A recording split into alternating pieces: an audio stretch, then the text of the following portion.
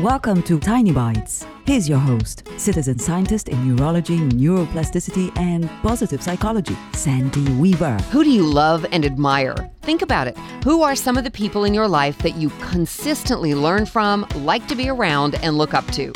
Chances are those are people who've navigated some difficulties in their lives and learned how to retain or regain their balance and move on. That characteristic is called resilience, and people who are resilient got that way through life experiences that were not optimal. There's a movie called Wild, where Reese Witherspoon plays a woman who hikes 1,100 miles despite having no outdoors experience. During her hike, flashbacks show us the challenges that she's faced, and along the trek she discovers her talents and resilience.